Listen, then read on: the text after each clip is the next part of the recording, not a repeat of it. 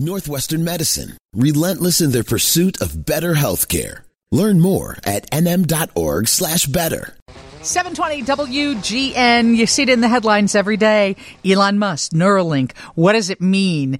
Is this the future for people who have neurological conditions? Maybe this has the potential to help somebody use their arm or their legs again.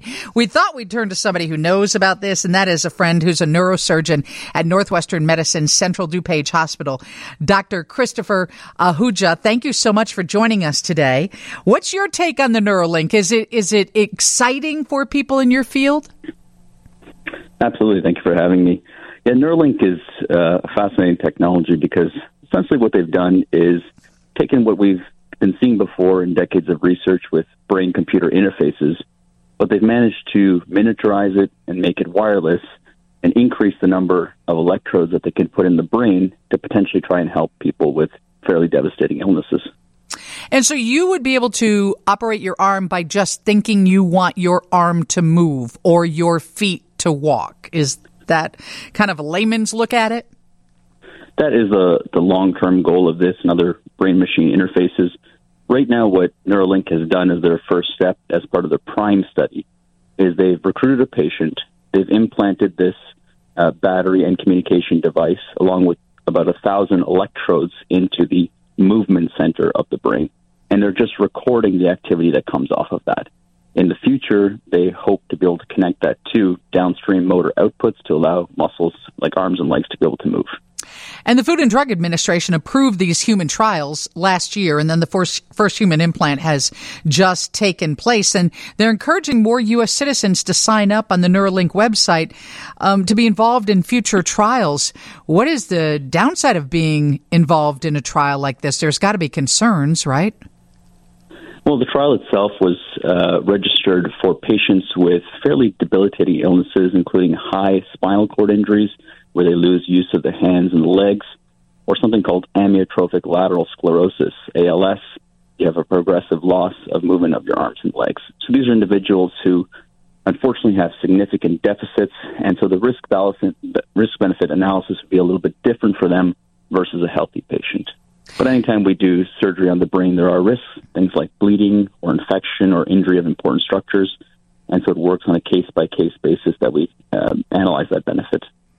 And so technology like this has been around for a while. He's perfecting it by making it smaller and hopefully, well, just that, perfecting it, right?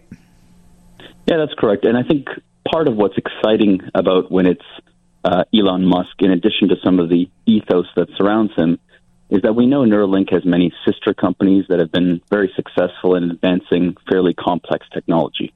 So if we take the Tesla batteries, for example, and the chemistry they've been able to develop there, or we take their camera and self-driving abilities, the ability to process information very, very quickly, those types of technologies being integrated into a brain-computer interface is what I think is most exciting about it. And so this is something you and your colleagues are watching closely.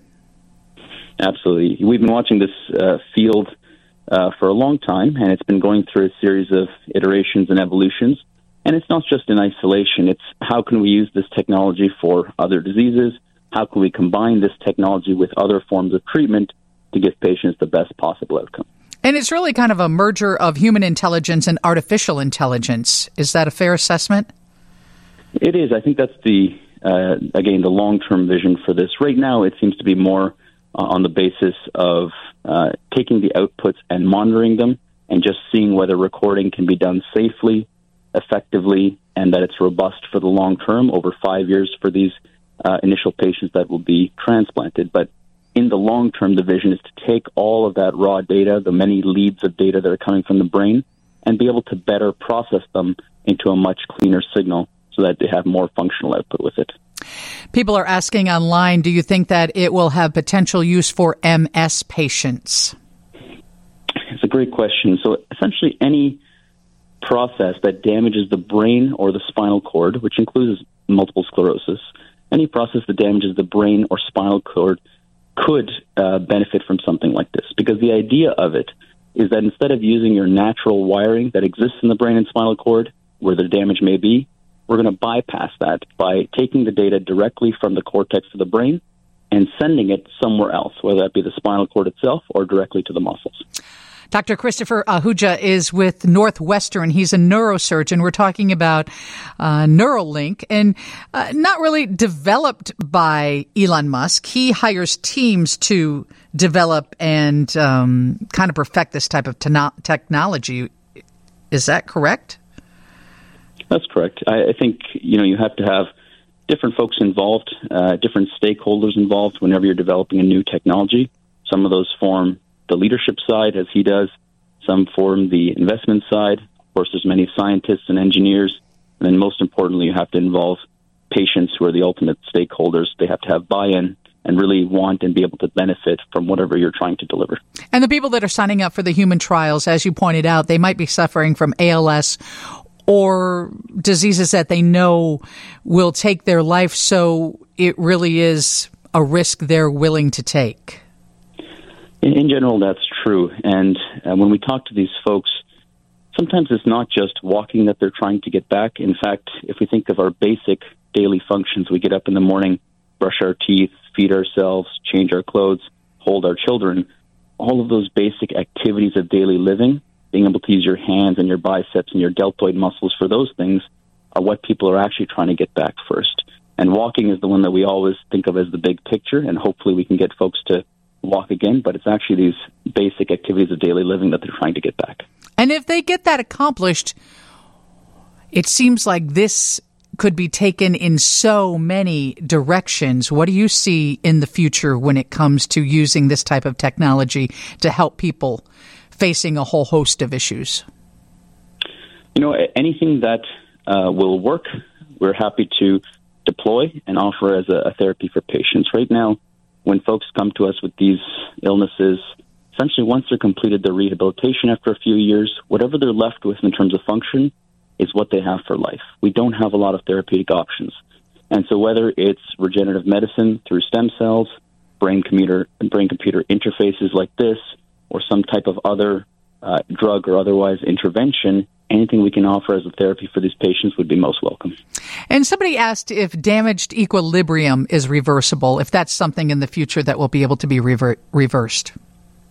Well, the sense of balance and the sense of where your body is in space is part of the central nervous system. It comes from different circuits than the direct motor pathways that this one is tapping. But the idea is the same, that if we can restore the ability to sense where your body, your feet are in space, and we can restore those circuits that are responsible for equilibrium, then it may very well be possible, yes. And how far down the line before we actually see this put to use and people's lives changed? Are we talking 5 years, 10 years, 20 years? Well, the trial itself for Neuralink is scheduled to go for 6 years. And that includes 5 years of follow-up of the initial patients, plus some time to analyze the results.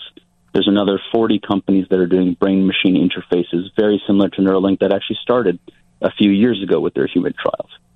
And so these things do take time, but it's important that we crawl before we walk, before we run. We need to have those first safety and longevity studies to make sure that what we're doing is safe and effective. And then if it is, we're able to begin translating that into the clinical population. And then it becomes an issue as to whether insurance will pay for it or whether you mortgage your house. Well, unfortunately, that is the state of it. These things are often expensive. It depends a little bit on the societal motivation, on what the funding mechanisms are, and what the ultimate price point is that Neuralink or whatever successful company there may be decides they want to charge for it. Thank you so much for joining us and answering our questions and for the work you do every day, Doctor. Thank you for having me. That is Dr. Christopher Ahuja from Northwestern, a neurosurgeon. I think we'll be talking about that a lot more in the future. All right, news next with Steve on 720 WGN.